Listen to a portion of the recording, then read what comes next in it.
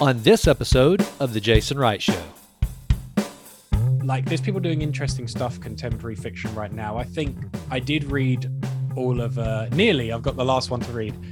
Karl Ove Knausgaard, who is like a very big literary sensation.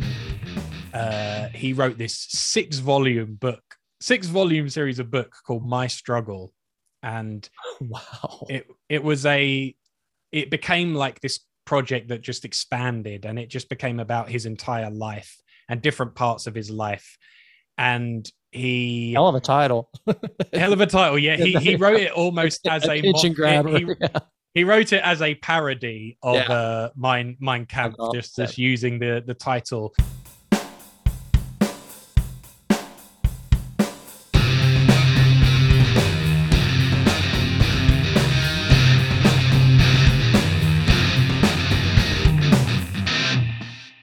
Stephen Hussey, I'm so glad you're back. How you doing, man?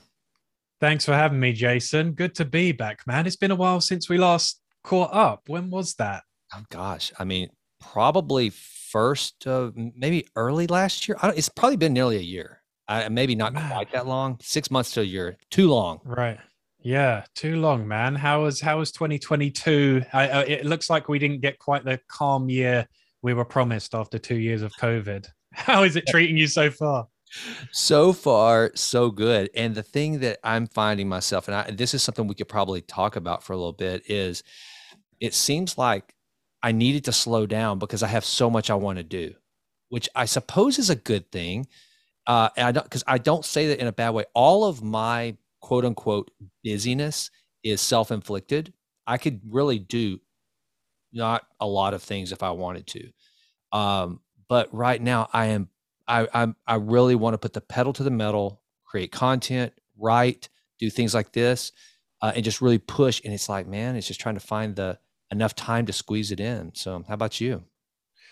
Yeah, I've had a bit of a quiet start to the year. I've been like I gave up my apartment in London for a while. So I've kind of just been at home, seeing the family a bit, spending some time with them. Going to come off to America for a month, and first time I've been back in the US since pre-COVID. So I really miss it and miss all my, people I like to catch up with in New York and LA, and when I come to visit my brother. So I'm very much raring to go and going back next week. So very excited about that. Yeah, and I've been just kind of doing a lot of podcasting with my brother on our podcast, the Love Life podcast, and that's going great. So we've been getting great feedback on that, and pushing harder. I've been writing with my friend and sort of writing colleague Michelle. So we've been back on that horse together. So yeah, it wasn't the quickest start to the year, but I feel like we've got some momentum again now.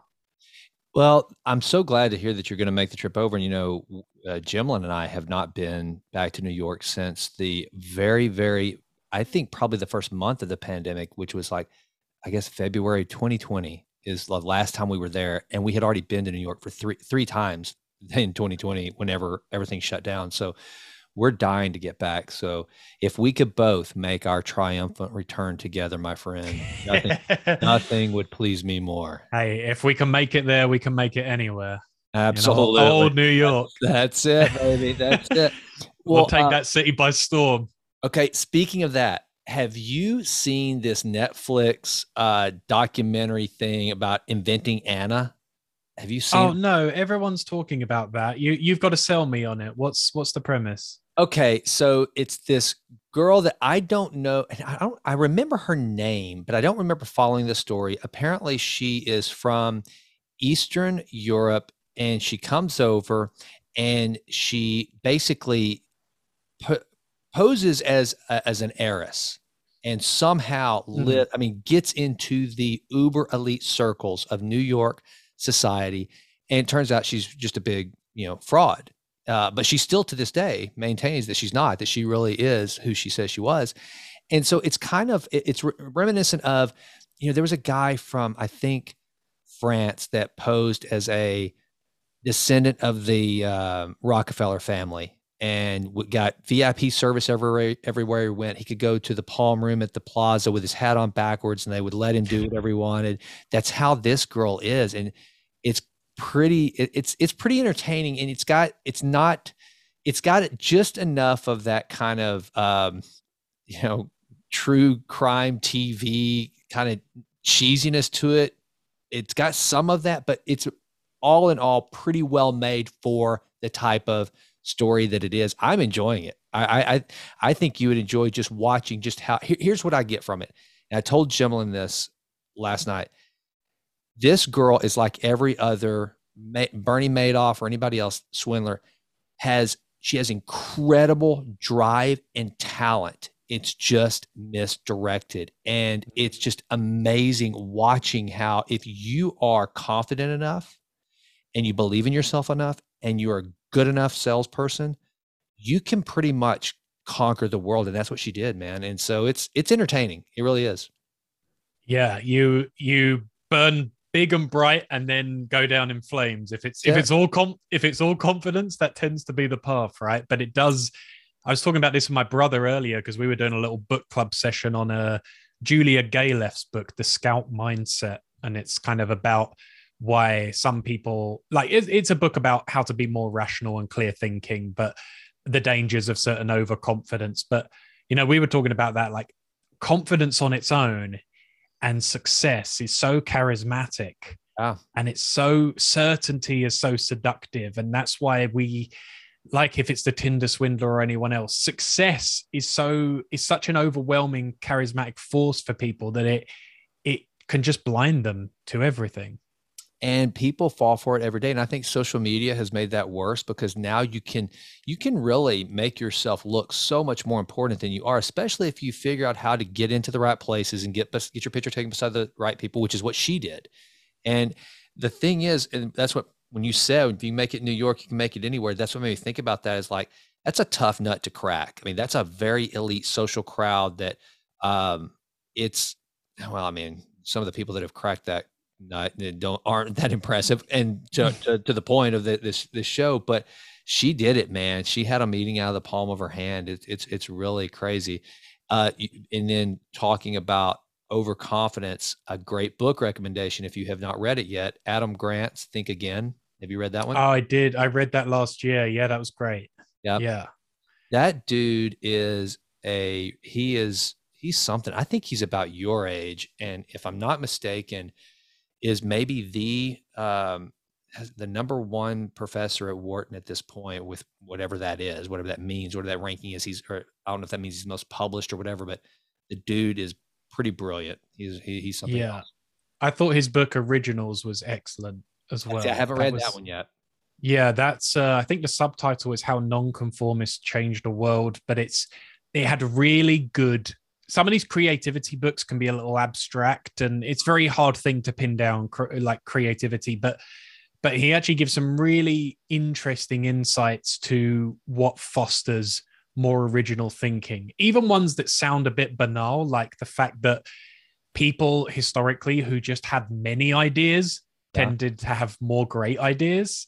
Mm-hmm. So like Mozart wrote hundreds of symphonies, Picasso made thousands of paintings, and there's a kind of selection we call the masterpieces. But actually, a lot of people who are very exceptional creatively, they just made a hell of a lot of work.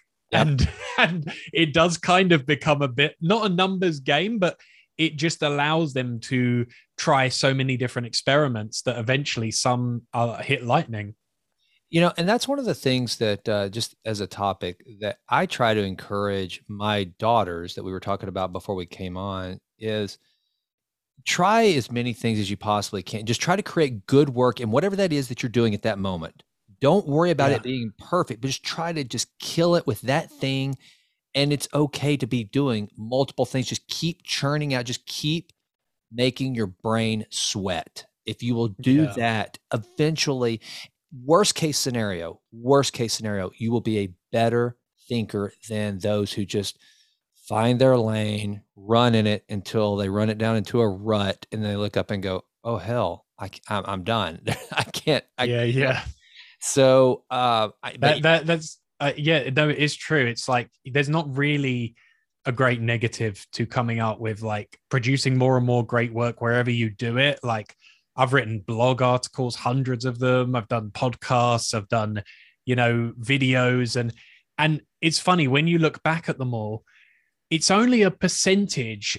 There's a bunch you're happy with, but there's a small bunch that you think, man, we crushed it there. Like that one was amazing. And you don't always know when they're gonna come, but like I looked back at like 200 blog posts recently, and I realized there's like 10 absolute killers, or let's say 10 to 15 that I think, bam, that is like I could still post that today, and I posted it 7 years ago, and it still hits and smashes it, and everyone shares it whenever I repost it. And it's like, your cream, you get so much disproportionate success from the exceptional ones Yeah. that it's worth going through all the others. It's like the 80-20 rule, the Pareto rule, Yeah. the small amount drives the most results. As in any business, the best clients drive a lot of your results, or the best product. It's happened in so many places that it's worth putting a lot out to see what the exceptional stuff is. And I think you have to be willing to put some, not on purpose, not just to put stuff out to be putting just volume out, but it's okay to suck for a while. Most people sucked before they were ever really good. And that's what I had. That's like this podcast. I mean, I've been at this now, man, it will be 3 years in May that I've been doing this. And, a buddy of mine who has a podcast, he's out of South Carolina, James Quandall, he did some research and said, and this, man, to speak to yours and your brother's podcast, what you guys have done, this ought to make you feel good. So of all the podcasts out there, less than 10% of them have more than 100 episodes. So you think of how many, everybody talks about, there's so many podcasts. Why would you ever start a podcast now? There's so many. Yeah, but those people who start a podcast and are willing to continue on when they look at their downloads and it's 30 or 20, to be able to go in next week and go, I'm going to do it again. I'm going to go again. Yeah, that's something that I think that people should be aware of too, is that it's okay to create stuff that's not any good. I mean, Hemingway wrote some crap we'll never read. It's like Seth Godin always says, whenever somebody comes to him and says they have writer's block, he says, there's no such thing as writer's block. Show me your bad writing. And most people will say, well, I can't. I have. If you got writer's block, then go. Where's the crap that you've written while you're blocked? Well, I didn't do that. Yeah. No, so. If you can't show someone the bad book, the bad novel, then you don't get to complain that you haven't finished a novel. Exactly. Well, can we talk about what you and your writing partner are writing?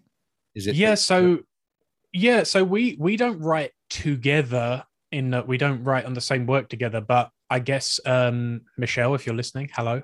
She's my accountability buddy. She's my friend. She's someone who got in touch. I think we met early in the pandemic through email, and she's done some work for our company now and works with us, but she's a really great editor. And, she also aspires to write fiction as well. So we just at one point, just in the spirit of moving things along, we hired someone she knew who was a novelist, who is a working novelist, and came and actually did weekly sessions with us to get us to give them 5 pages. She would then read them, give us feedback each, and we'd critique each other's work. And she's writing something very different to me. She's writing more of a science fiction novel, and I'm writing more of a contemporary drama, I guess, coming of age novel. But we kind of trade, so it's like we're quite different in ways, but we trade ideas and critique. And I guess a lot of it is just a thing of getting you to put your butt in the chair and get your 5 pages out. It does a hell of a lot for you, of having no choice. And who wants to show up when you've paid a novelist however many hundreds of dollars to do sessions with them, and you're going to show up with no pages? It kind of feels stupid and a waste of time. So you tend to show up when you have that.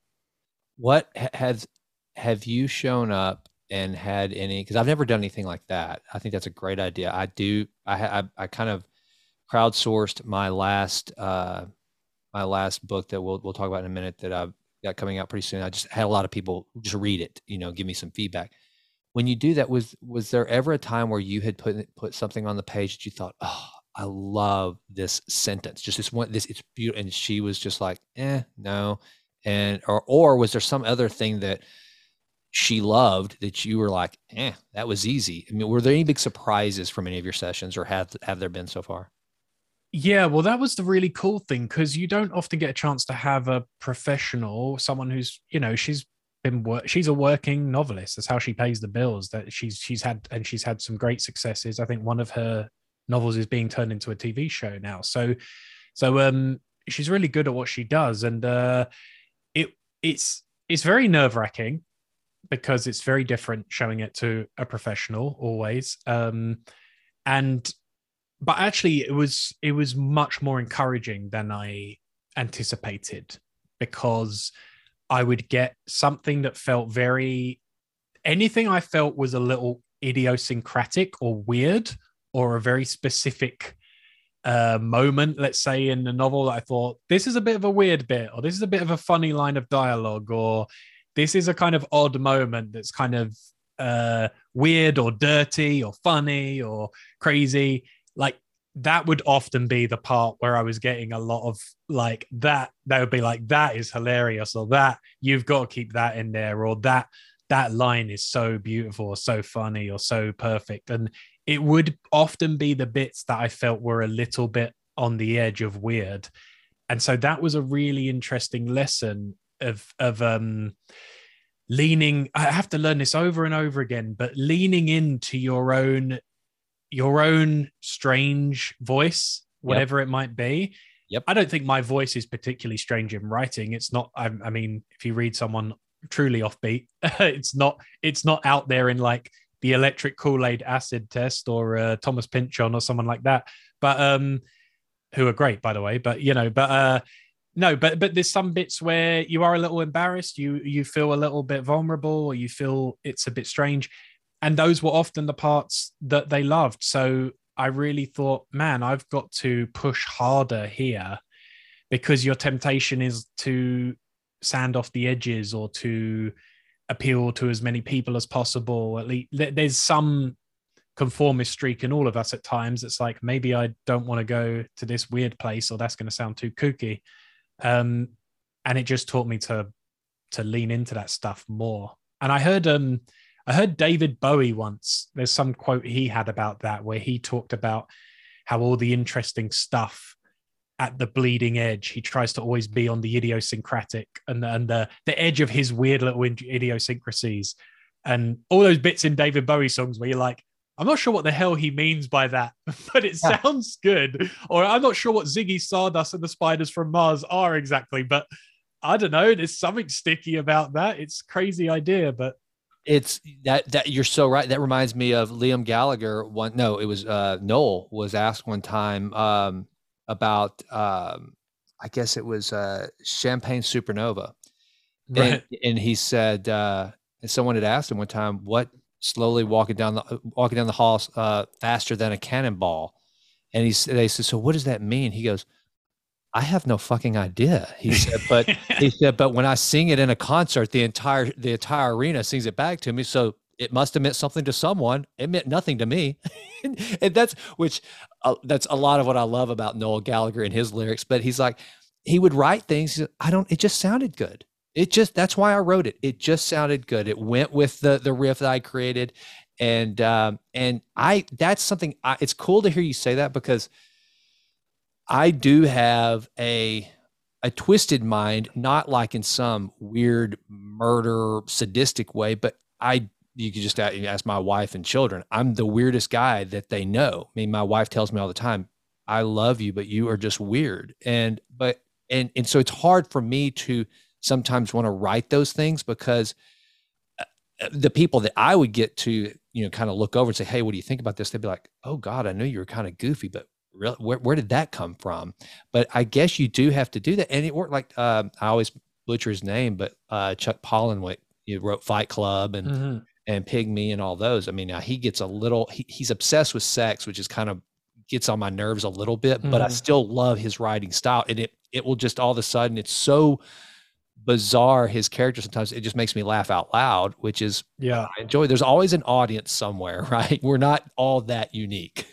Yeah, yeah. It's really funny because when you read certain stuff, you think, where the hell does that come from? And yeah, certainly some of those Chuck Palahniuk ones. I remember reading one of his that was about the girl, the spoiled girl who goes to hell. I think it's called Damned or Damned. Yeah. something. And Yeah. it's so dark and so, like a lot of his books are. Yeah, I mean, they're all extremely dark. If you've seen or watched Fight Club, you know the tone. But that some of the ideas in that his visions of hell are so ridiculous and dark and outlandish, but the images are hilarious. Like there's some desert of like used diapers or something, and there's all these like just horrible ideas. But it's just, yeah, it's a silly image that you'd think maybe a child would think of. But sometimes there are things like that where it's just like, I was writing it and it made me laugh. And so I've got to do it now. And Yeah.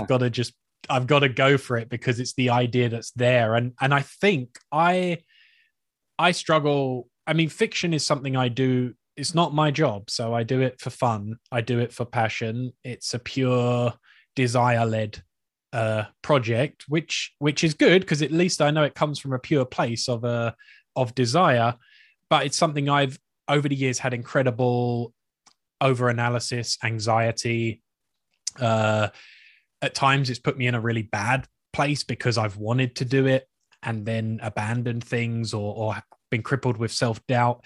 And whereas I don't doubt I can write blogs and podcasts, and there's certain other areas where I can just put that stuff out all day and I don't agonize over it. So it's something tied up in it. And when I let go of, I think I used to have an idea and then squash it with overthinking it and why doesn't it sound like those other novels I've read and it should be perfect. And there was all this stuff that I don't do in any other part of my life, but I was applying it here. Instead of being like, haha, that line of dialogue is funny. What if she said that next? That would be a funny thing to say. And what would happen then? And then I don't mind as much going down a weird garden path because it's just like, this is what I have in me today. I don't have anything else. I can't make something I don't have. And so this has got to be entirely me. And whatever that is, whatever the good and the flaws are of me and my writing style and my voice and my skills and my lacking, if it feels like that, then I win. That's how I look at it now. As long as it feels like that, I've won the game. Yeah. Well, and the thing is, it's good to hear you say that because the bottom line is if you feel comfortable being God, which is what an author of fiction is in a very micro way. I mean, which is kind of what I never thought, like the most recent thing I wrote is fiction. And I had never considered writing fiction, really. I have some ideas for some memoirs that have some fictional accounts, maybe to kind of make it funnier. But I never thought until I started writing it, there became this like, I can literally do what I'm creating people out of thin air and they can have whatever personality, whatever insecurities, they can be as heroic or as timid as I want them to be. And that becomes really fun. One of my best book ideas that kind of goes to one of the topics we were talking about offline is the title I think is brilliant. So I need to write the book. It's called Orgasm at a Funeral. And to me, that just is that not just a brilliant title of deserving of a book? And there's a story behind it, not an orgasm at a funeral, but I'm like, and so I was like, if I and for me, the type of memoir that I would write, that's probably how it would start. It would be a story about somebody dying. And I would title it Orgasm at a Funeral. I'm telling you, it needs to be written just because of the title. Yeah, it does. That's already, I want that story. I'm already imagining a whole scenario there.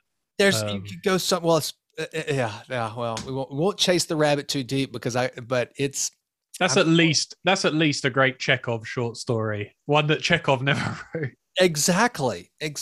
So What so wait, yeah, tell me this. You've been writing, right? You've put something out. yep. Tell me about your process and experience with that. Was that well, tell me about it and how did you find sitting down and doing it and putting it out there?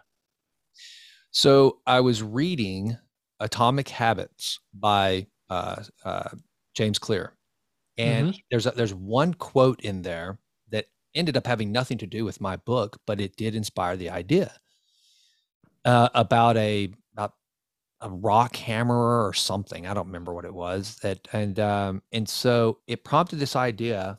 And then I also, one of my favorite books of all time is Viktor Frankl's Man's Search for Meaning. And I've Mm. studied logotherapy and just kind of I'm a total subscriber to the idea that, you know, you have most our life happens inside, and it's not about life happening to us. It's what's the opportunity and how are we going to react in that moment? What are we going to do with that? And so it just always has resonated with me. And then, Stephen, I kid you not, man, it was like a downpouring. I got the idea for the book. I went to a coffee shop and hammered out 5 chapters just like that. And it's a parable. And the plot is this boy, I won't give away too many details, but this young boy, Giovanni Cristiani, it takes place in the Renaissance era. He ends up having to serve out the sentence of his father's crime because his father is unable to serve it out. And he's cast into this prison that is, it's an outdoor prison. It's set in Florence, and Florence being interested in beauty and all the like. They don't want to send prisoners to the stench any longer. They want them. They've created this now outdoor prison where, and they also think that this is almost more of a punishment mentally because they're out in the sun and they're tethered to these giant boulders that are bigger than them. And for the rest of their life, all they do is chisel away at this stone in vain, kind of like, and I put in the book, it's like digging a hole only to fill it back up again. There's nothing to it but that. And they live in these little huts that are right next to the stone. Well, as is generally the case, as Joseph Campbell lets us know, that in the hero's journey, a mentor shows up, an unsuspecting mentor, and he questions the boy as to what he is. And of course, the boy says he's a stone chiseler. That's what everyone in this prison is a stone chiseler. And however, throughout the book, what you see is this young boy making the decision to go from stone chiseler to sculptor. And it's not, although he does end up shaping the physical stone, obviously the more important chiseling that he's doing is his person and his character through this struggle and finding meaning in where he is at this time. And then there's some cool elements to some little pieces of historical fiction that I toss in, but I don't broadcast, so that someone like you would read it and immediately go, "Oh my God, I know who that is! Wow!" And then I wanted to make it in the movie Forrest Gump, how they had Forrest have these flashes with real life, with John Lennon on the Dick Cavett show, I guess, and he meets Nixon, and he just kind of brushes these historical figures because he's there. It's taking place at that time. Well, with this one being set in the Renaissance era, and this is what was really funny about it, Stephen. I'm writing, and the mentor that walks up starts talking to the boy, and I kid you not, man, this whole thing was like watching a movie and just writing down what I was seeing. And I asked myself, I go, and I'm not going to say the name because I want the reader to get to kind of decipher for themselves who the mentor is. I go, is that? And I said the name in my head. I was like, oh my gosh, like I'm like I were a reader. So I was like, that's pretty cool. So aside from me being the worst freaking editor on the planet, and I did try to, I didn't my first couple books I did, which are business type books, you know, about how I escaped from corporate America and got into entrepreneurship. I had an editor and she's fabulous, but this one I didn't hire her. I did hire an editor and then had a bunch of just kind of crowdsource editing done. because I'm so bad at it. But anyway, I think it's a good story. It's a quick read. Like I said, it's a parable, and I think I'm excited about it. And again, if no one ever reads it, if no one the people who have proofed it, they said they liked it. Well, because what are they going to say? But I'm kind of proud of it. So the title is The Stone Chiseler. And actually, I want to show you. I have one of my close friends. And this is one of the reasons why I think it was meant to be. So I'm trying to decide on the cover art. And I'm like, man, I knew in my mind exactly what I wanted. I knew exactly what it should look like. And then I thought, holy crap, Richie Deegan, who's an artist in Austin, friend of mine, said, this is totally Richie's style of art. And so I reached out to Richie. I said, Richie, what would this cost me? And he sent me to his website. I'm like, dude, that's more than the whole, publishing the book and marketing and everything. I don't know if that makes good business sense. And he said, well, what can you, just tell me what you want to do. I said, well, here's what I'll do. I said, I'm going to send you the manuscript, the first rough draft, read it. And if you want to be a part of the project, let's figure something out. And about 3 weeks go by, I don't hear from Richie. I'm like, he thinks this thing just sucked. And he's like, God bless Jason's heart. And then all of a sudden I get an email from him. He said, dude, who the hell wrote this? He said, I'm in. What, let's do this. He said, I'll get some sketches. And I knew, and I didn't tell him. I didn't tell him exactly what I had in mind. I just said, here, this is your style of art. You've read the story. So, show me what you think. And I'm going to show this to you real quick, the painting, because it's so badass. Yeah, please. For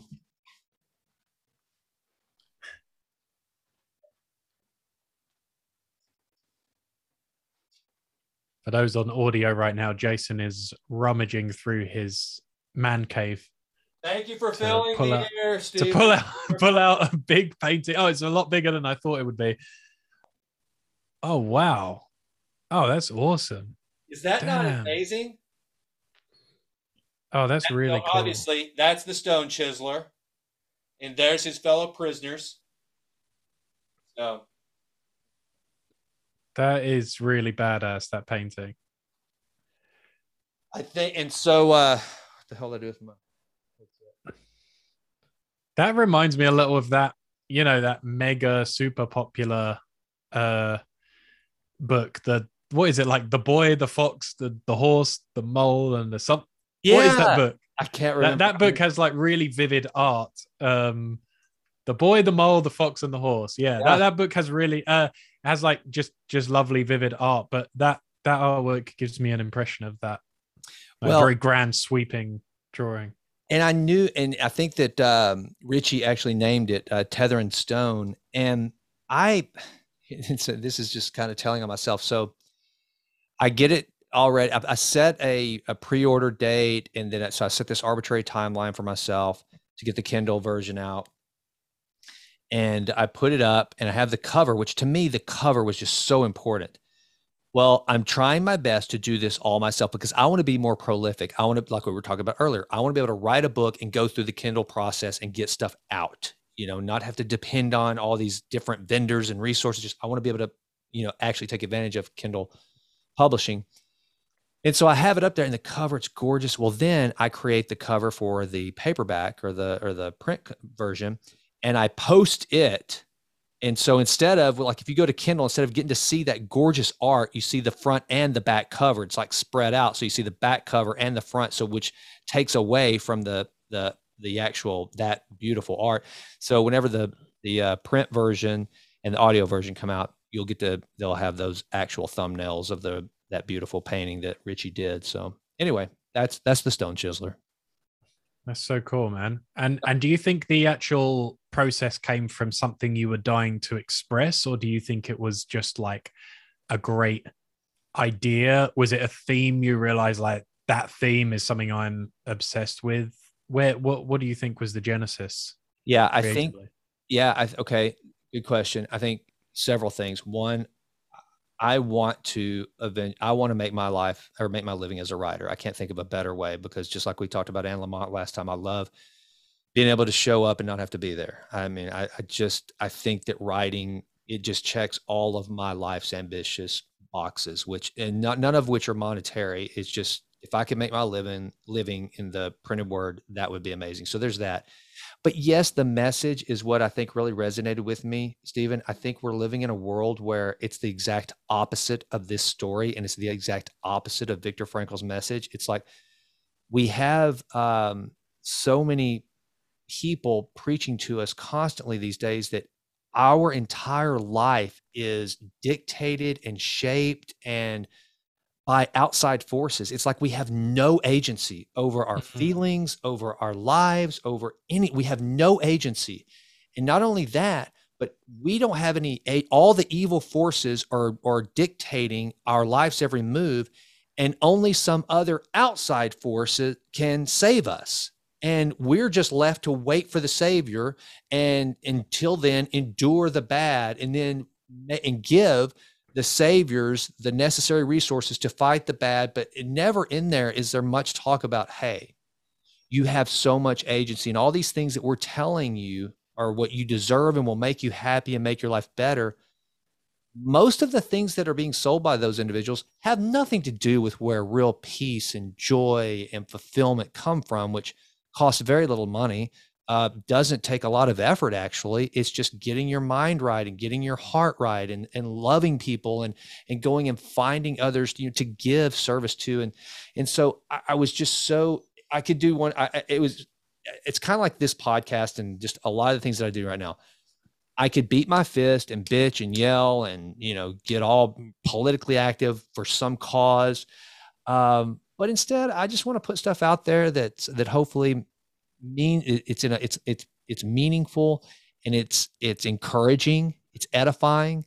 And that's what I want this book to be. I want people to read it and go, I can relate to Giovanni. And then, and that's another thing too, man, is that the chisel, I think, is a perfect metaphor for so many people's lives, and the boulder, it's like, and I just want to, and hopefully that, if I'm ever, over in UK giving my TED talk, I'll be sure and tell everybody, okay, now go pick up your chisel. That's what I'll be doing. So. I love that. I love that whole message so much. I'm really excited to read it. I can't wait to go and get a copy. Well, I'm nervous because you're obviously, as a scholar and someone, my God, you're going to read it and go, oh, poor Jason. But hopefully my poor grammar and my poor sentence structure doesn't get in the way of what I do think is a badass story. That's awesome, man. You got a badass story. You're there. That's that's the hardest bit. Yeah, that's so cool. I love that message where I think, we don't need to get into the state of the world and all that too much, but unless you want to. But it is funny how with all the sort of almost mushrooming of all these ever greater conspiracy theories, ever greater, ex boogeyman is doing this. It's the big bad left, or it's the big bad right wing. It's these other spooky people in the top of the pyramid who are pulling all the strings, and they're the reason all these terrible things are happening. I find it very, very weird impulse to, the conspiracy impulse is there as the superstition, the finding patterns thing, but the desire, almost desire, I would call it, to want there to be an external force that is really determining everything in your life, I find a very lamentable aspect of human nature to want that, or almost want it. I'm convinced on some level it's subconscious desire to want these boogeymen are pulling all the strings, and it really diminishes you. It really diminishes the individual in a big way, and makes you very small and very powerless. Do you think that that's because if they were to take the other approach away from that, then they would be left with, oh, wait a minute, you mean I actually have to participate in fixing this? If there is no boogeyman, and if if there's no one I can look to save me, then that only leaves the person in the mirror. And that, I think, unfortunately, for a lot of people these days, man, has become the scariest thing of all. Is Mm. And they just don't want to face the fact that no one will ever love you as much as you have the potential to.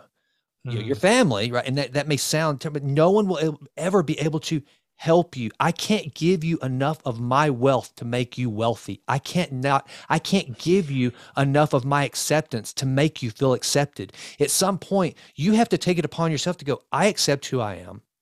I'm good with who I am. Not in some asshole way of going, and if you don't like it, screw you, but to say, I'm comfortable. I'm comfortable in my own skin. And I know that's a lot easier said than done. I know there's a lot of people that have a lot of history that leads to why they have these insecurities and whatever. But man, I can't help but think that, as a matter of fact, talking about writing, I've got a great idea for a short story, essentially where I hate to give away the punchline, but people will probably long since forget about it if I ever decide to write this. But essentially, imagine there's generations of leaders throughout this family, and it goes through. Let's say you started in the early, I guess it makes this maybe the early 18th century, and all of a sudden you're in the 21st century, and all of these men or women that have taken the mantle as the leader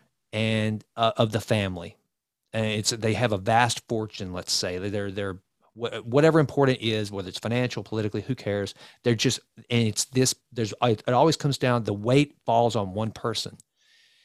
And starting back at the very beginning, they know that there is almost like a family treasure, but it comes with a warning that if things get so bad, if you truly have to, break the glass of the fire extinguisher to save the family, just know it's going to come with heavy consequences. It's going to come with more pressure. It's going to come with all these. It's just going to just this huge warning, right? Just this enormous warning. So all through the generations, you've got one that was a leader during the Great Depression and was able to muddle through it and never broke the glass. Then you've got another that went through the 60s and the turmoil of the Vietnam War and civil rights, and that nearly destroyed the family empire, but it's not, but they made it through without breaking the glass. Then finally, and then the story opens with this guy that's sitting at his desk, just wringing his hands, and finally, he or she goes and says, no other choice.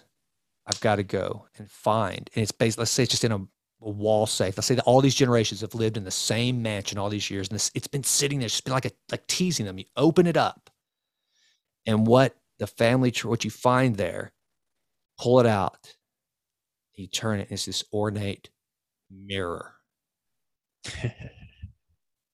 And Oh, that's great. so, so the again, it's up to freaking you. No, there's no savior. There's no buried treasure, man. There's no pot of gold at the end of the rainbow. It's freaking you that's got to do this. And so then you just see the person collapse, and then the story goes on with phone calls being made, get the troops in order, and they too prevail, or it's either that or crumble, right? So anyway, Yeah, that's another book idea. I love it, man. I love it. And you're good, man. You're good at a metaphor. And, you should write like Aesop's fables. Well, I told you, one of your fellow alums, C.S. Lewis, man, now that's the master of the metaphor. And I get that. There's a whole nother one that I used in this story that let's talk about writing practice, 'cause I want to know yours, and I've got to shut up. This is kind of a lopsided conversation here, Stephen. No, I'm enjoying it, man. Um, Sure. so I grew up on both sides of the proverbial tracks, the good side and the bad side. My family, my mom and dad divorced when I was young. My dad lived on the side of the town where there were streets named after our family, including me.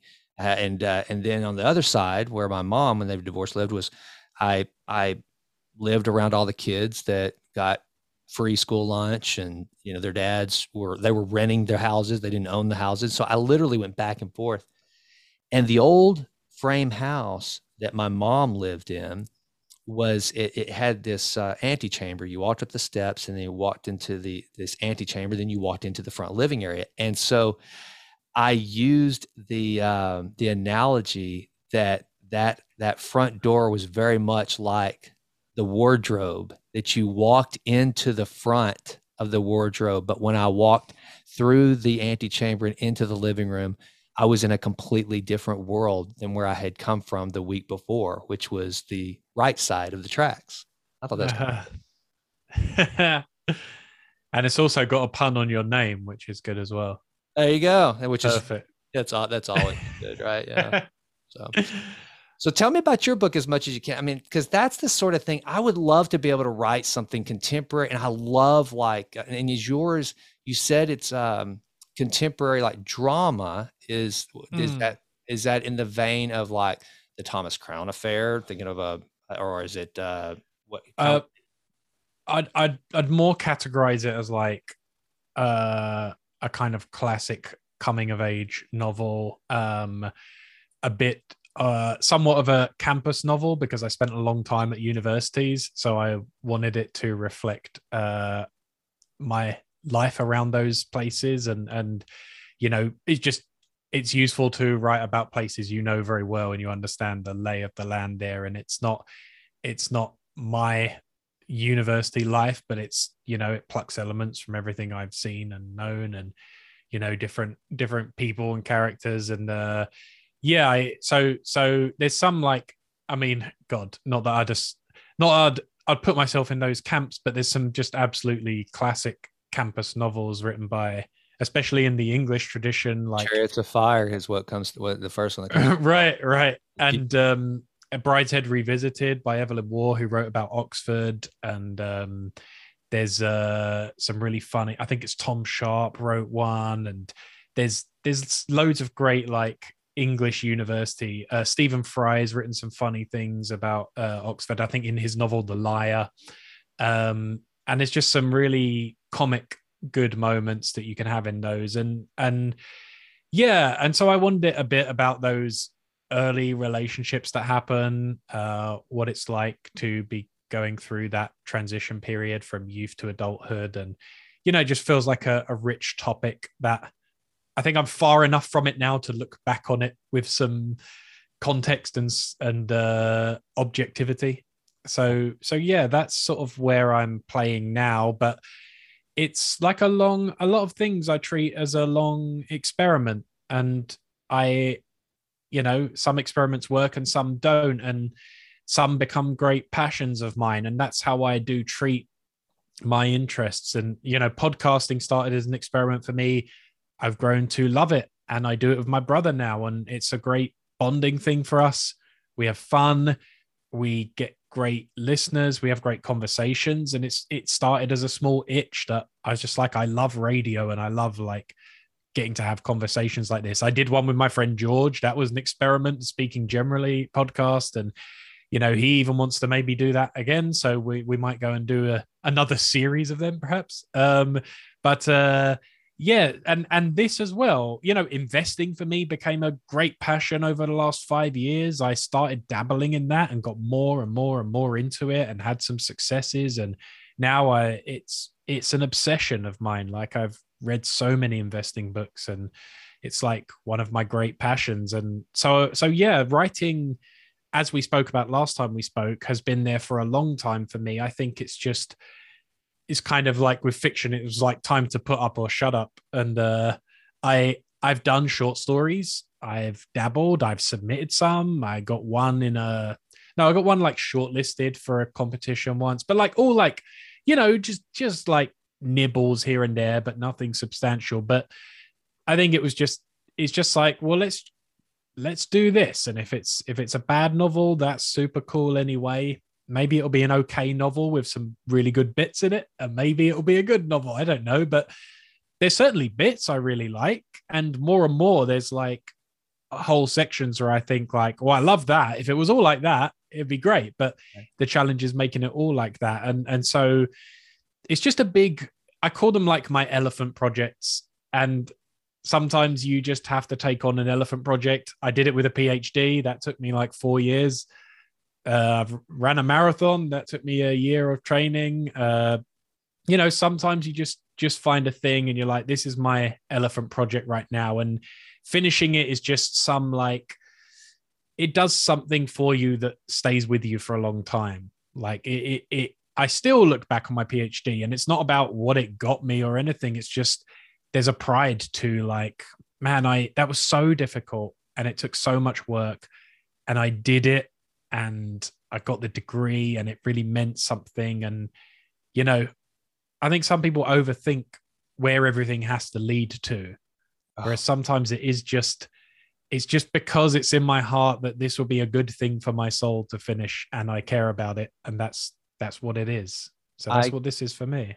I could not agree more. Well, it goes back to what we were talking about my brilliant business idea that we talked about before we got on today. Is like they're just creating those moments for challenge and let that be the joy. And if it leads to something, that's what I said about this cheesy book that I wrote. I mean, the older I get, the less I like this book. This was my first book, Stephen Hussey. Okay. And you're not missing anything by it, although it does look, it makes your toilet look a lot better if you have your or your loo, and if you put it in the loo and have it sitting there beside it really brightens the place up. But for me, I knew I was never going to be a bestseller. That's not what that wasn't the object. The object was to go through the process of getting a book written and getting it published and to be able to say, I'm an author. I have a book out there. And I think that more people, if they would understand that, then they would, like, for me, that's the reason why I went to graduate school. Was I thought there was somewhere that I was supposed to go and I had to get that credential before I could get there. I didn't really know where that somewhere was, but now it's like I would never take on that. If I were going to spend that kind of time and energy, it would be on writing a book. Same thing. I've thought about getting a doctorate, and it would at this point in my life be because I want the rigor. I want to be forced into that threshold of pain, and then come out on the other side and go, okay, I did it. Not because I want to, go teach or something like that, but no, just it's the process. And I think when you can learn to appreciate the pruning process, the hurt, the pain, the ups, the downs, then that's where the real magic is. And I always tell people, like I mentioned a minute ago, there is no pot of gold at the end of the rainbow. There's just only that which you pick up along the way. And a lot of that gold comes disguised as pain, heartache, struggle, things that you never thought that mile 24 of a marathon where you think there is no freaking way. Why the hell did I do this? This was dumb. But now you look back on it and you go, that is gold in your pot that you will have with you when you and I are doing this when we're 85. You'll be like, I ran that marathon. No, it's a source of something. It adds richness to you, and it gives you a kind of, I don't know, a repeated confidence from having done those things. It's like, I've proved I can do difficult things, and I've done difficult things. I wrote a book with my brother when I was 23, and that was really difficult. And that proved to me that was, are there things I would go back and change about that book now? Sure. I'm sure there would be things I would do differently. I'm sure there's things we'd both, edit it and things like that if we could. But like, that was our full effort at the time. And that was great. And it was a great thing. And so many people have read that, and it was cool. And yeah, it's like everything doesn't need this grand strategy behind it. Sometimes you are making strategic moves because you're good at something and you double, triple down because you're like, hey, I'm doing good here. But it's more of a confidence building thing. And there's things I drop as well. There's some things I get obsessed with them for like 3 months, and I realize like I'm not really good enough at this to be obsessed. Like, I'm not loving this as much anymore. And like I really enjoy playing chess, but like, I'm not a great chess player, and I learn about the game. I play it for fun, but there was a point where I realized I can only be so obsessed with this because I'm actually not good enough about it to get so excited. Like it's like, Yeah. yeah, I there's a limit because like, you know, there's only so much I can play something and feel like I'm not really making that much progress. And so there's kind of sometimes I will just go on and yeah, it's like that's the next month binge on this. And I do it with books as well. So, and some things I haven't, some things have given me amazing benefits later that the payoff was not immediate. But like, I will just choose, if there'll be a topic where it's like, I don't know why, but I want to get like, I want to read about physics. And I will buy like 5 books on physics at the same time. And Tyler Cowen has talked about doing this himself. He's kind of like a polymath and a very wide-ranging knowledge, an economist, sort of libertarian economist at George Mason University. But he says, if you're interested in the topic, get like a stack of books on it because you kind of almost want it to feel a bit more like a buffet and see what you respond to, see what you enjoy. Maybe it's a history of art or you want to read about, yeah, I now want to learn a lot about China and got a bunch of books on China. Just all different bits, the economy, the history, the culture, the whatever, because I'm just like, I want to sponge. It's a big, important country. It has huge standing in the world. I want to understand it a bit more. I want to like have a bit more grasp on it. And so I just go on like a binge of that and just like, okay, this 2 months I'm obsessed with China and just want to learn about it. And so, but those things have always had some kind of tangential payoff. Either in it gives me new knowledge to bring to other things I do, sometimes applying one piece of knowledge to another field or an insight. When I speak on stage, I'll have so much more to draw from, so much more knowledge. I'll have literature, I'll have history, I'll have science, and it all adds to part of it. Or having done physical things means that, well, I'm not just talking as an academic intellectual. I've also rode at Oxford. I've done marathons, been in a team for this. And so I've got understanding of what it means to physically push yourself. And you know, I know some of your work is about being well-rounded and, and I don't think, I think some people get a little, they think, oh, but don't you just focus on just one thing and be an expert and just drill and that's your thing. And I think the age of the generalist is actually having quite a comeback. Yeah, I think, and I know this seems a bit all over the place, but I think it's related to this, is where people think like you have to pick your lane, do your thing, nail that down, become the king of the niche, and just conquer that niche. And sure, there's times like, look, if you're trying to grow a YouTube channel, sometimes it can be helpful to just be I'm the weightlifting guy. Right. I am the card trick guy. I'm the guy who does, I don't know, who talks about Chinese stocks or whatever. Maybe it like helps to be the one thing person. That I get it. I've been in that field and understand that game. But when you're thinking about yourself as a person, I think that the generalist has so many tools they can bring to bear on different problems and different areas, and ways of they can change their hat they're wearing to think in a different way, to bring a humanities perspective. Sometimes I bring a data perspective because I understand data as well, because I've studied economics and econometrics and statistics, and I do understand those things. And sometimes I understand the rationalist approach to it, so I can think about business in a very rationalist, strategic way, because I understand concepts of rationality. And hey, are we in status quo bias here? Are we in confirmation bias? Are we doing all these things and new ways of thinking? So everything comes to bear, and I've found all of it in my career has built towards different skills. Blogging gives me the skills, taught me how to write to be read well, which academia does not always teach you. Academia does not always teach you how to engage people in your writing, and blogging does. So you learn some tricks from that. So anyway, long story short, I've found following my little weird curiosities and obsessions, even if sometimes they're dropped after one achievement or finishing one part, I always find they carry forward and add something to the tool belt I have. I could not agree more with anything you just said. And you also kind of make me, maybe it's confirmation bias, but you make me feel good because I feel like I'm the ultimate generalist at this point in my life. And you know, and a lot of the reason why is because like what I find myself, a great example.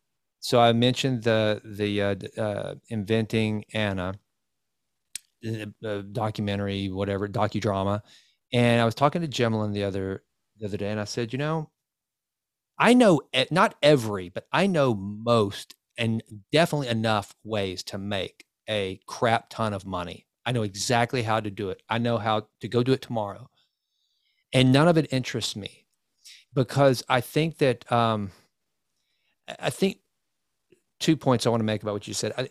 For me, doing something purely for the sake of I guess, a reward, whatever that looks like, monetary or otherwise, just isn't worthwhile for me anymore. Now, granted, there's some things that there's some sacrifices I made in my life to be able to have that attitude, but I think most of us could have that attitude if we really, really got serious about it. But nevertheless, I don't care about just doing that one lane thing because if you do that, what's the reward? They'll say, well, but we have a house in Aspen and we go to St. Bart's every summer and we do, you know, it's like, okay, what if I told you you could save yourself all that money and find all that joy, peace, and happiness right at home? And it's one of the things that Jimlin and I, we consider ourselves very blessed. I told her the other day, I said, the cool thing about it is it doesn't matter if we go to St. Bart's or if we go to Aspen or we're in Boulder, wherever, you fill in the blank. Wherever we go, there we are. And it's just the scenery changes. Our happiness and our joy and our thrill is right here in Tyler, Texas. And we take that to beautiful places that Yeah. offer some temporary decoration. And it's the same thing with projects. It's like, and I love being well-rounded. Now I want you to, there was a quote I just read, man, and it makes me say, I hate even, you know, this audience will hear it. And audience, please, I'm not quoting this as, as an elitist or anything of that nature, but going back to talking about the people that they believe that their whole life is dictated by outside forces. There was a quote by someone that said, and you may know who it is, said, either the more I know or the more intelligent I get, the lonelier I become. I can't Mm. remember. It wasn't an intellectual, it was some leader, thought leader of some kind. And I thought about that. And, you know, man, when I feel that way, but it's not because I can sit down with Stephen Hussey and have a decent conversation about literature. I mean, you could, you know, take off and leave me anytime, but I can at least kind of make it interesting and sound like I know what I'm talking about. And I know economics and I know that has nothing to do with it. What I find is the more I realize of what doesn't matter in life and what really does matter and what really brings joy and fulfillment and scratches my itches, the lonelier I am because I'm surrounded on a daily basis by these people. God bless them. They're just living their lives. They think that, well, I've got the Mercedes, you know, S class and the country club membership, and we go skiing every spring break and Christmas morning. Wow, you should see it. And so why would I read, you know, something that they made me read when I was in school? Why would I Right. do that? It's like, well, because maybe if you did enough of that, or maybe if you just started journaling and that led to a blog and that led to a book, and you were so occupied with taking these inner feelings that start to stir, then you save a hell of a lot of money and you might find a lot more wealth and fulfillment in that, just sitting with a pen and a notebook and writing and having an amazing cup of coffee, you know, Yeah. just savoring these little bitty, almost, you know, just cost nothing little things in life. Um, and I find myself like Jimlin and I went to a beautiful cocktail party the other night. It was just over the top. This house was gorgeous, man. And I'm sitting there and I mean, and the conversations going around were like, anything you'd expect. We're talking about the oil and gas industry and inflation and, you know, this, that, and the other, and pointing out all the gorgeous artifacts around the house. And I'm just going, anybody here want to talk about the last really good book they read, or how they're managing their insulin levels. Hey, anybody want to talk about battling insulin resistance? And so anyway, and I don't say that saying I'm better than anybody. I'm not saying. I'm just saying. In fact, I just think that I've just been able to get in touch with something kind of like what, again, C.S. Lewis, which, by the way, one of my favorite parts of Surprised by Joy is when C.S. Lewis wrote of his primary education and his coming of age, when he wrote about that and the traditions at school. And I think he did include some of his the traditions at Oxford. My favorite part of the book, Surprised by Joy, but the thing I love about that book is he described exactly what I'm saying. It's like you pursuing your PhD, you pursuing a marathon, investing, you just going after these things. If you were pursuing happy the way we have taught most of the people over here on this side of the pond how to do it, you would be pursuing how to make a lot of money and go to the coolest places. But really, and that's pursuing happiness, and happiness isn't a thing. It's not a destination. What'll happen is you'll be doing something when you least expect it. It often hides itself as just drudgery, but then all of a sudden the joy or the happiness will sneak up on you. You go, huh, I mean, where'd you come from? Yeah. And so that's the sort of thing, man, that the improve always and always is the motto of my show. And the reason why I focus so much on doing the things we're talking about, just taking on different interests and making myself more well-rounded and just better, is because I think a better me leads to a better community. And if I'm happier and I'm better at being me, then hopefully that fruit of that will spill over and make me better to help my fellow man. And maybe they'll go, dude, you sure do seem happy. Well, you got something. What are you doing? And I'll go, hey, let me tell you, brother, come here. So. Yeah. It's one of the underrated powerful things you can do is if you can be an example to people. And sometimes I haven't even been aware of, not that, I don't go around acting joyful all day, but I do. You don't pardon? Skip. You don't skip when you want. Yeah, I often have the opposite problem where people always think I'm not in a good mood because I have a very sort of blank expression a lot of the time. But I will be like having done something challenging or difficult, and I will not know about it. But like my cousin will say, "Oh, I find it's really inspirational when you do." You do these things like starting a YouTube channel or doing a podcast or you ran a marathon, or she said like when you get involved, just go into these things and you just do them. And she said it like inspires me to create more or to make things or to just go for it because, I'm just like an ordinary guy and just, pursue the things that I like to do. And it's just you don't know who you're inspiring when you take those leaps. Yep. And yeah, people go, oh man, I guess maybe that's possible. Like maybe it's possible to do that. Or you suddenly travel somewhere exciting and people think, maybe I can travel somewhere exciting on my own as well. Like Steve just did that. Maybe I'm that kind of person as well. So you do never know who you're inspiring. And did you ever read? Did we talk about Candide last time by the novel by Voltaire? No, maybe not. There's a great not to spoil the punchline, but there's a great sort of the final thing in that is like Candide goes through all these. He goes out into the world, and with this mentor, Dr. Pangloss, and Dr. Pangloss is kind of Candide's. It's a satire. But it's kind of his mocking of a certain kind of philosopher who is at the time was the very hyper rationalist philosopher who was thought they could perfect the world and through pure philosophy you can create the perfect world, and it was very like idealistic and Pangloss would always tell him this is the best of all possible worlds, and Candide would go through this book and he just sees just one horror after another, just like war, violence, like rape, and just like he just all these calamities before him and his group, and he just goes out into the world and just sees like, man, the horror outside your own doorstep, and there's disease or there's all these things. And they kind of to the end of the novel is kind of like they're asking the question like, what do you put your hope in then? Is it politics? Is it that religion will save you? Is it that some other divine force or science or whatever? And it kind of gets reduced to, he says, we must tend to our own garden.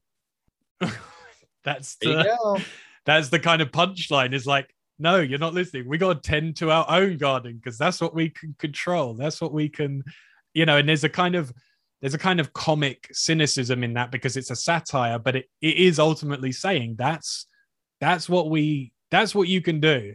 That's right. That's right. And there's so many people, man, that get so angry if you even suggest such a thing. Wait a minute. How dare you? Like what was the admiral that did the famous commencement speech at UT in Austin, not a few years ago, that became the chancellor. He said, the first thing you should do every morning is get up and make your bed. Jordan Peterson, make your bed. Just start there. And what does your room look like? What does your home look like? How's your family life? Get that in order. Then you can go change the world. But the thing is, you're actually changing the world. The fruit of that will spill over. And I think that a lot of people lose sight of that, brother. And again, it doesn't make you selfish or self-centered. You don't become freaking, Ayn Rand because you decide that, hey, I'm taking care of me, so I'm better suited to take care of you. That's why they tell us when we're on an airplane, hey, put your mask on first so that you can help those around you. It's kind of the same principle, right? I think people underestimate what that's it. I think people get confused and they underestimate what it means for your ability to serve and provide for others and help when you do feel you're operating at your best, when you're feeling abundant, when these are all the stages when you're at your best and often your kindest as well. It's hard to be kind and generous if you feel embittered and angry and frustrated. It's very hard to give that off to other people. Absolutely. All right. Well, when am I going to be able to read your book? What's your writing process? Where are you in the process? And is it a daily habit? Are you putting your ass in the seat? Honestly, this is pretty messy, pretty lumpy in terms of there's stages of great productivity and then stages of nothing moving. And so I think there is a plan to get the draft done by, some point this year to really have a draft and have something to just hand off and not let it expand forever. I think it just needs a cutoff point where it's like, here's, yep. So perhaps with my writing colleague, Michelle, we'll choose a date and say, this is this is the time to call it, and at least have something to go and show to some pros and get some, I guess I've got a couple of contacts now who are in the industry and the book industry who will at least look at it. So I've at least they'll at least read it and give me some thoughts, and that would be useful, really useful in and of itself. So I think that'll be the next steps. Yeah. But we'll see, after that, maybe that'll be it for fiction, or maybe it'll be the start. I don't know. I'm pretty open, speaking on my portfolio of bets. I'm pretty open to what it is at the moment. And writing is actually a good time. Writing is not always especially lucrative, but it is a very good time to be able to have so many different ways to be a writer now. And like you say, Substack, if you want to write blogs on Medium, like Substack, there are some people just getting paid on Substack just to write newsletters. Yeah. And they say, hey, I'm just going to say this is $10 a month or $5 a month. And if you want it, this is what it is. And sometimes you are just like, I've just been like, I like this person enough. Like I'm game. Like, okay, $5 a month. Like, where before could a writer have charged anyone $5 a month for just their stuff? And you got to prove yourself still in a competitive world, but it's better than the world where you can't just put your ebook out there, or you can't just you could promote yourself now on YouTube. You can write blogs. You can do many, many different things and self-publish. And so I think it's a good world in terms of like, if one form doesn't work for you, there might be a different form that works much better, or there might be a different style and, a way of doing it. So yeah, I'm pretty open to playing with a lot of different things at the moment. And I'm thinking of doing even some solo podcasts where I might just read out things I've been, you know, Great idea, like man. It's a great idea. short essays or short, things like that. I think would be super fun to do, like short essays on different topics. And there's a guy called David White who's a poet, Yeah. who wrote a book called Consolations. That he was featured on Sam Harris's podcast recently, but he's been in a couple of others as well. And he does these almost like discursive essays on a concept like ambition or disappointment or purpose, and he almost just unpacks what that concept is, and how to think about it and stuff, and just things like that are really creative and interesting ways you can go. So yeah, it's a good time to be an author in that way. And yeah, and then the reading practice is part and parcel of that. So I'm always I'm trying to keep that train always going to make sure that the new input is coming in, because Stephen King has said this, but I do just believe it's really hard to write anything. It's really hard to write if you don't read a lot. It's really, really hard. You recommended, if you want, I think it was one of your videos, you recommended Stephen King's On Writing, if you want to be a writer. And I grabbed that. I started a week ago, and it is phenomenal. I read The Institute here recently.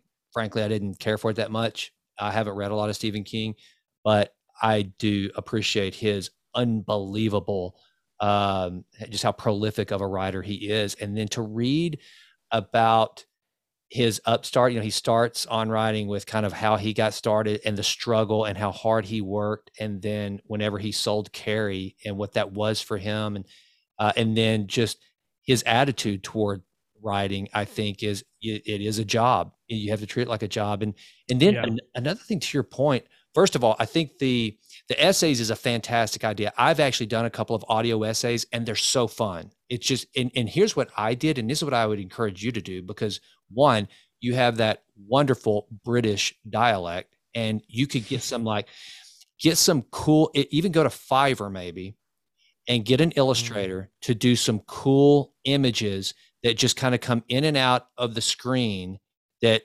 tie into the essay that you're reading. I think you could use that as the video content. Then you could also have podcast content, and then you could also, write it, put it out somewhere in print. And that's one of the things I've told Abby, who we mentioned, my youngest that wants to be a writer. She writes for the University of Colorado newspaper. And she was like, I'm trying to build my portfolio and it's so hard. And I said, well, hey, remember, one piece of content can be repurposed 3-4 times. I said, you take that, whatever, as long as they'll allow you, write the one thing, but then submit it to the freaking Boulder Chamber of Commerce, submit it to some other reading, the Boulder Public Library. They probably have a newsletter, submit it everywhere, get published, just get out there. And so I think and the audio essays that I've done, because a lot of times I want to tell the story and I want to play with audio and that sort of thing. So I think that's a fantastic idea. I love your videos. As a matter of fact, I will go to them to try to figure out, because you keep it very, very concise. I think you do them. You do a good job of not over creating, where it has an authentic feel, but yet you have enough. You're obviously have better editing skills than me, because you can move your frames quickly, and I don't know, your messages are concise and good, and it's always good information. So I encourage you to keep that up, Steven. I really do.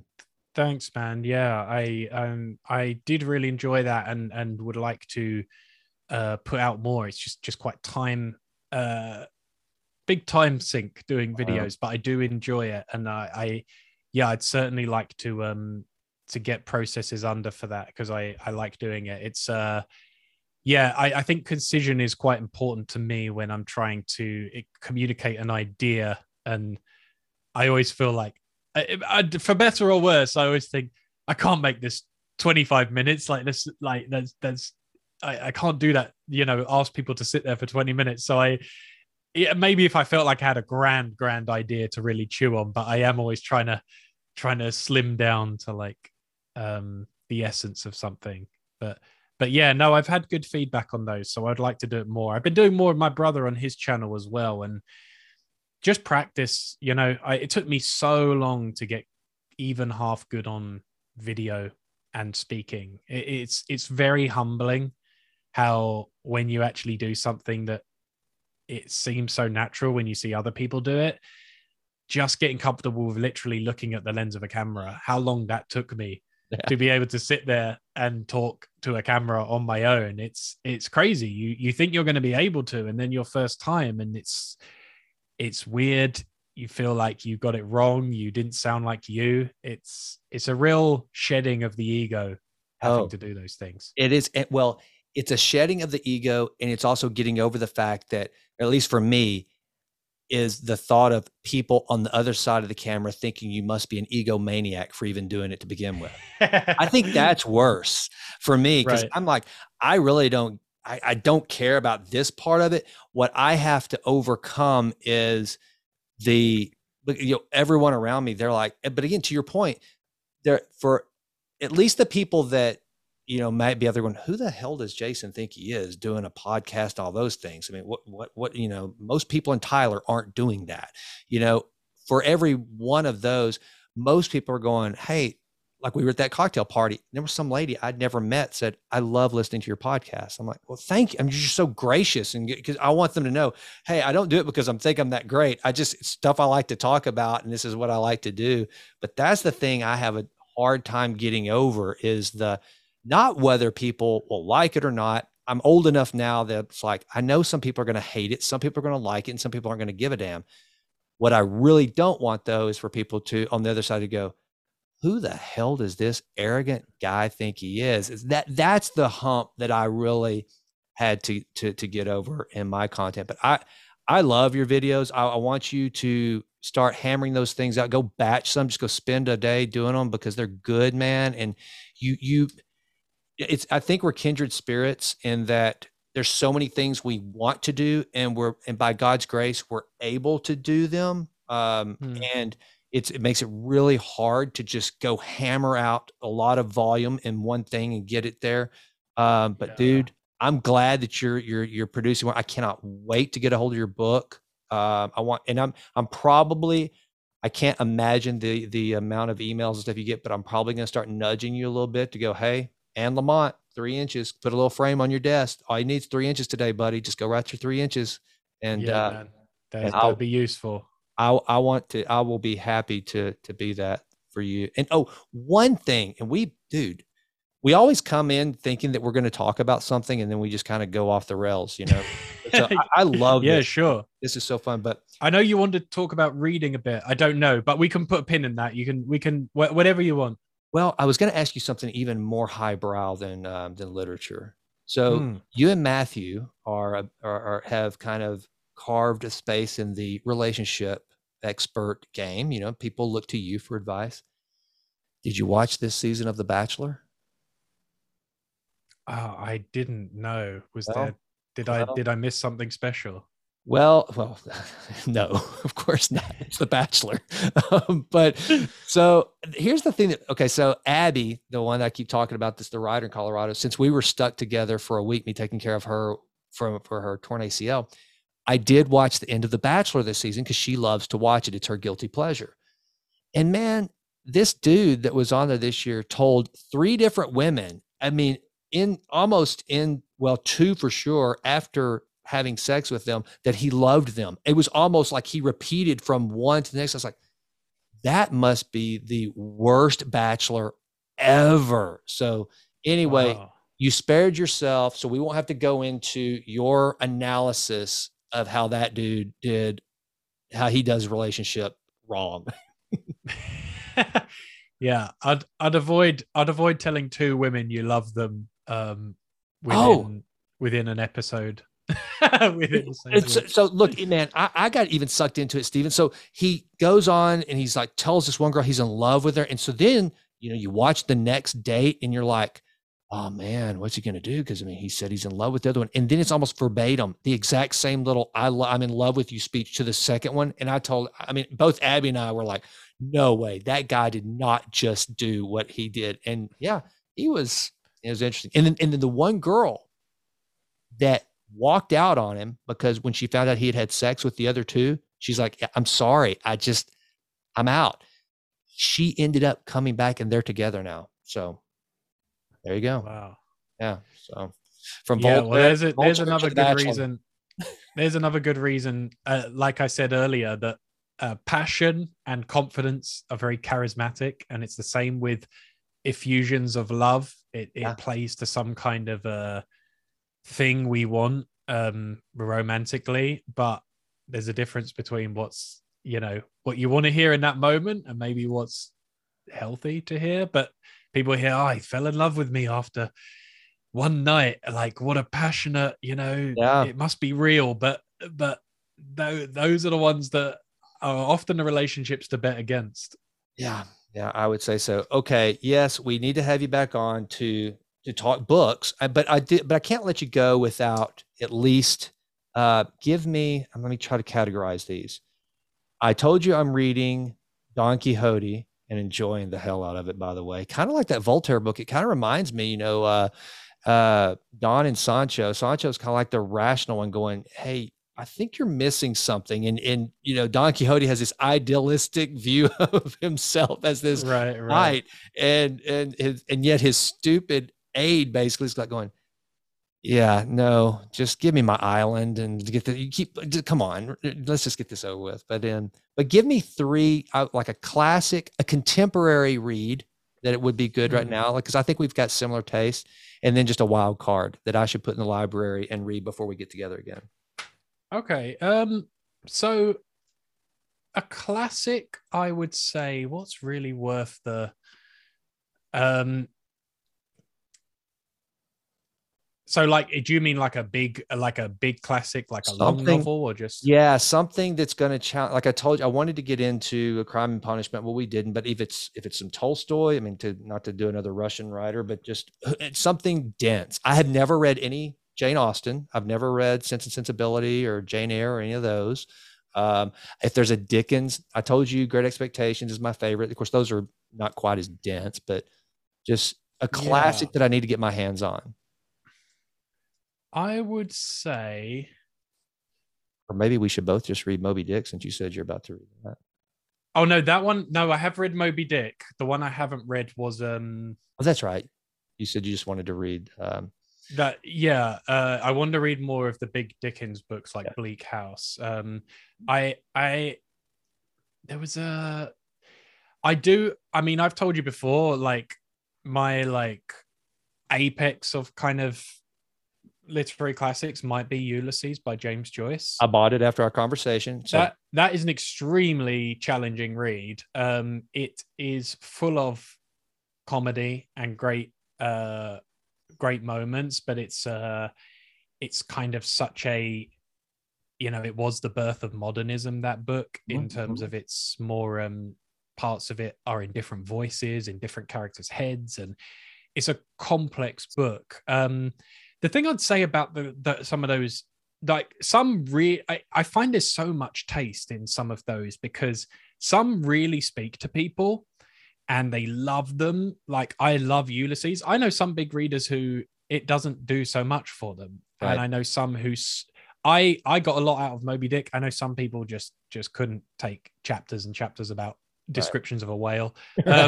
I and then some people I do not really enjoy the writing of David Foster Wallace, and some people see David Foster Wallace as the second coming of Christ. I don't get. And Okay, that's interesting. Real quick, I'm glad you said that, because that's one of those books for. Okay, you're an actual scholar. I'm just a typical reader out here that I picked up Infinite Jest, and I'm like, I don't get it, and I feel stupid. And the way it's structured, I mean, it's not typical chapters, and I'm like, and I just couldn't, man. But I mean, it's still there, and it's like it's like my marathon read. I want to do it. I'm glad to hear you say yeah, I found it I've read a bunch of David Foster Wallace. I think his nonfiction is better than his fiction. I think some of his essays are definitely worthy of, you know, that they have some great bits in them. I just it's just the whole aesthetic is not my aesthetic. I find it overwritten. I find it Agree. long-winded. I find there's a kind of what is it? Uh I find it's like there's certainly a virtuosity to the writing, and certainly I'm not gonna say he's like a bad, you know, objective bad writer. He certainly has some virtuosic sentences and things like that. But I think there's a complete sort of emotional void there, and I think his characters are have nothing to them, essentially, to me. And I find the insights are very thin. Yeah. And so I like books for, like, I think Harold Bloom talks about criteria for literary merit being like aesthetic beauty, cognitive insight, and I think he said something like wisdom. Mm-hmm. And I just don't find a lot of wisdom in David Foster Wallace. And I find the wisdom that people do pluck from it seems to be fairly long-winded ways of saying fairly trite things that are like that are, I think, are fairly mundane when you break it down. Yeah. And I just think this sounds like a sort of undergraduate like quote, but that's my view. That's my aesthetic. It's not. I think the journalistic stuff has more merit to it. That I find. I think there's more to that, but it's just totally not my aesthetic. And I do like concision more. I like economy of like ideas, and you know, I'm well, very different writers, but like a poetic writer who I think speaks great truths is like Cormac McCarthy, who Yes. I think there's like it feels like he has like ancient wisdom in some of his books, like you know, Blood Meridian or All the Pretty Horses or any of the Border trilogy or Suttree, or you know, there's so much power and lyricism in him. I think that man should have a Nobel Prize, if anyone should, for literature. It's quite unbelievable what he's made and created. And you know, I don't mind writing being classics being offbeat. Like Gravity's Rainbow is a crazy book. It's massive, and it's like 1,000 pages. And Yeah. Thomas Pynchon actually has a much smaller book that some people like a lot more, called The Crying of Lot 49, which is very funny. But Gravity's Rainbow is this kind of huge epic, and that again is like, I enjoyed Gravity's Rainbow has some jaw-dropping writing. But I enjoyed it, but I struggle to recommend it because it's such a difficult to penetrate book. Whereas something like, yeah, like Crime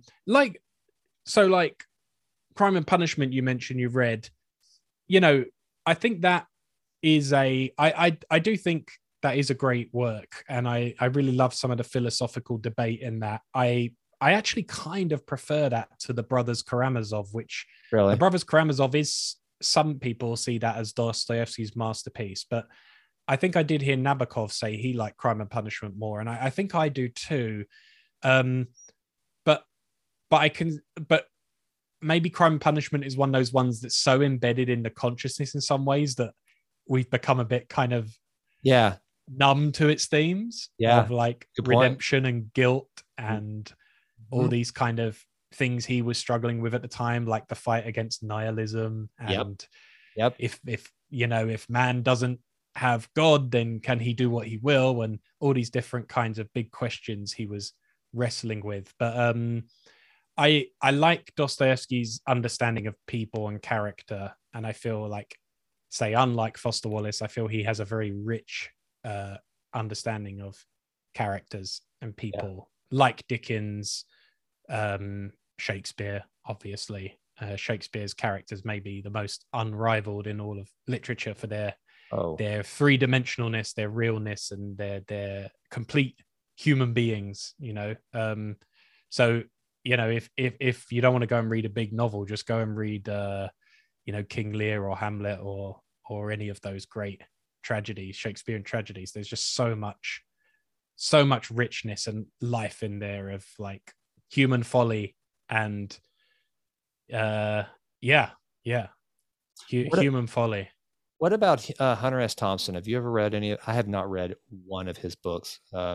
Should I? Uh, sure, yeah, I do. I do like Hunter S. Thompson. I like. I think I think it's a bit of a mixed bag. I think he did become a little bit of a caricature of himself, Yep. and became maybe a bit of a broken record of kind of stuck in a certain time and place. But Fear and Loathing is it was a kind of important step in a certain kind of journalism, a certain kind of it's so influential in Yeah. terms of the way journalists put themselves in their stories after that, and the way it's not really even about the story he went to cover, it's more about the journey there. And Right. yeah, and so I think that is his kind of masterpiece, and he has some other fun stuff to read. He's not like one of my like people that I look at as a touchstone, but I do like him. I like I like Bret Easton Ellis for some of his kind of I love Bret Easton Ellis. I mean, if I yeah. just like, I will still read American Psycho just for entertainment. Just, I mean, even though I've read him, just for a laugh. I mean, I Yeah, love. Now, have you read White? Is that the one that he wrote that was Trump? right. That was the non-fiction one. Yeah, yeah, yeah. Yeah, I haven't read There's that. like his more like controversial Yeah. side, but I find him fun that he has like strong opinions, and it's fun to kind of like see that he doesn't care and he's just got strong views on stuff. And it's the thing is, it's like he's very self-aware. You know, I think that's what I think, because you would see him in the circle of friends of like a Patrick Bateman, or possibly being one of the rich kids that was friends in Less Than Zero. And he can laugh at. He knows, again, it's about being able to write those characters with such authenticity, not lionizing them, but showing their faults and how stupid they are, but also why they're the way they are, and why so many just normal people in everyday life think those people have it all together, and why they're what we should be aspiring to. I don't know. Yeah, yeah, yeah, yeah. And there's a great like I feel like he doesn't moralize, but he like shows you, Yeah, and it's yeah, just exactly.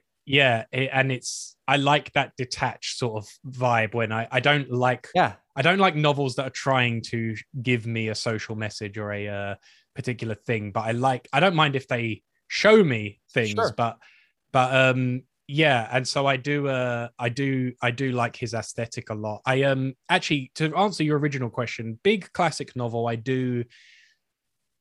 probably say like Anna Karenina is a really good one. Okay, I think that Tolstoy, Anna Karenina, I think got that it. has so much of human life and folly and family and the complexity of love, and I think that has a lot of richness in it, and is my favorite I've read of Tolstoy. So yeah, I think Anna Karenina can be a good choice if there's like a big meaty classic you want to read. Okay. Yeah, and contemporary, there's I think there's so many people doing there's people doing interesting stuff contemporary fiction right now. I think I did read all of nearly, I've got the last one to read. Karl Ove Knausgaard, who is like a very big literary sensation. He wrote this 6-volume series of book called My Struggle, and Wow. it became like this project that just expanded, and it just became about his entire life and different parts of his life. And Hell of a title. hell of a title. Yeah, he wrote it almost as a Attention grabber. he wrote it as a parody of Yeah. Mein Kampf, just using the title as a jumping off, and but he almost wanted the joke of it being like grandiose in that way. But it becomes like it's a rawly honest. I mean, it estranged a lot of his family because he was so honest in it. And See, that's his Orgasm dad at a Funeral would probably do that to me. Right, there you go. His one, not his dad, one of his uncle like didn't want to ever speak to him again, and it caused but it was a sensation in Norway. I think one of every 10 people in Norway had read it at one Wow. point or whatever. And then it's expanded to the world and he became a big sensation. And so that book, you don't need to read all of them, but like I found book two.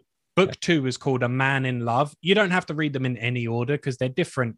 They're standalone, different parts of his life. But A Man in Love I thought was great because it's really about him having this guilt and struggle of domesticity, his domestic life, his relationship with his wife. He's desperate to be a writer. He's in a foreign place in Sweden where he feels the people are different. And it's really like him, it's the story of him meeting his wife and also him going through this struggle of desperately wanting literary success, which he really did, but also trying to sort of balance his life. And I found it really, really good. Yeah. And then is there anything really good recently? I think that one's going to be an inspiration for me to do the book that we were talking about. That one's cool. Yeah, I would check that out as a next one. And then there's a bunch of interesting people at the moment. I think like someone called Lisa Halliday wrote a great book called Asymmetry. Sally Rooney has some good stuff. Yeah, there's some interesting people right now. Yeah.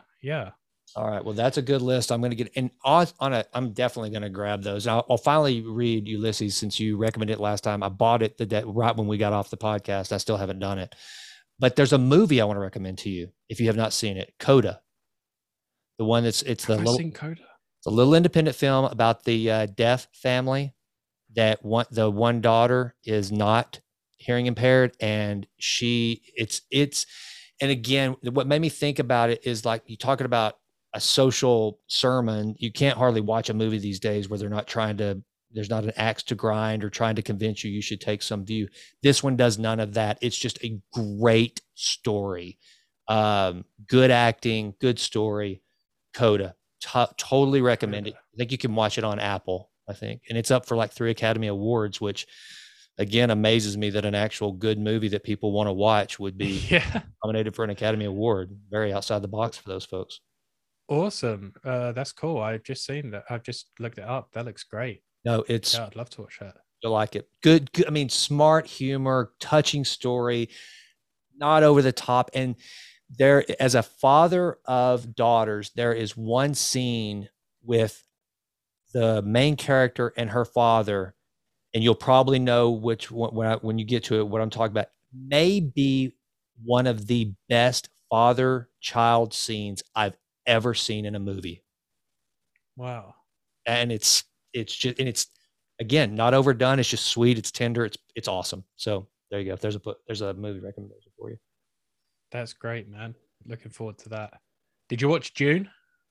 Which one? Dune? No. I did not. I thought that was great. That was that was definitely one of the like films I enjoyed the most at the cinema last year. Okay. Really enjoyed that. Yeah. I'll be honest, I got so jaded with everything that was coming out that was, contemporary, that I started going back and watching old stuff, introduced, because Jimlin was not a movie watcher. And as a matter of fact, she had never seen Less Than Zero, never would have even thought about it. And she loved that movie. I said, I want to show you why Robert Downey Jr. is such an incredible actor. I'm like, that was art imitating reality. He was really stoned and high, and look how awesome he does in this. It was just so she really enjoyed it, which kind of surprised me. But anyway, so that's cool, man. Yeah, movies they've had a dodgy couple of years. I think there's some great ones get squeaked through there, but yeah, I think the last 2 years I don't think has been very strong. It's just all. I mean, it seems like it's weird. We just watched one too that was pretty well done. That you might want to check out. Deep Water. It's a Hulu movie that Ben Affleck is in. It was a pretty good thriller. They did a nice job. I thought the ending was a little trite, but it was worth it. And Ben Affleck's one of those actors that I generally avoid his movies because in real life I think he's kind of douchey. but but yet I'm always surprised at how good of an actor he is. So it's like, I got to give it to the guy. He's pretty freaking talented. So there's another one for you. If you ever want just some, poorly educated American to come on and talk, I'm in. For instance, I'm with George. I still wear, when Jimlin will let me, blousy boxers. That's how much of a listener I am, my friend. I wear huge. George's underwear. Exactly. So. Yeah, awesome. Well, we'd love to have you when we get back started. I'll definitely let you know. But we'll definitely keep in touch. And awesome. Oh, also Elena Ferrante, she's great. Your listeners might enjoy. Elena Ferrante wrote a super great set of novels called the Neapolitan novels. They're really excellent as well. So there you go. Brother, this has been a blast for me. I hope it's been as fun for you. If it's even been this much as fun, then you've had a good day. I've loved it, man. I love getting to catch up with you. Well, likewise. Take care of yourself, man, and you're always welcome. If there's anything I can do to help with any project that you've got going on, man, please let me know. Cool, man. And yeah, your listeners can go check out the YouTube channel. I'll add more to it. Just YouTube Stephen Hussey, or at Stephen H. Hussey on Instagram. Or you can go Love Life Podcast that I host with my brother, Matthew. So Love Life Podcast with Matthew Hussey. Well, and I'm going to keep crashing your lives, but from now on, I'm going to come in and I'm going to say, hey, you should be writing. So just get ready. I appreciate it.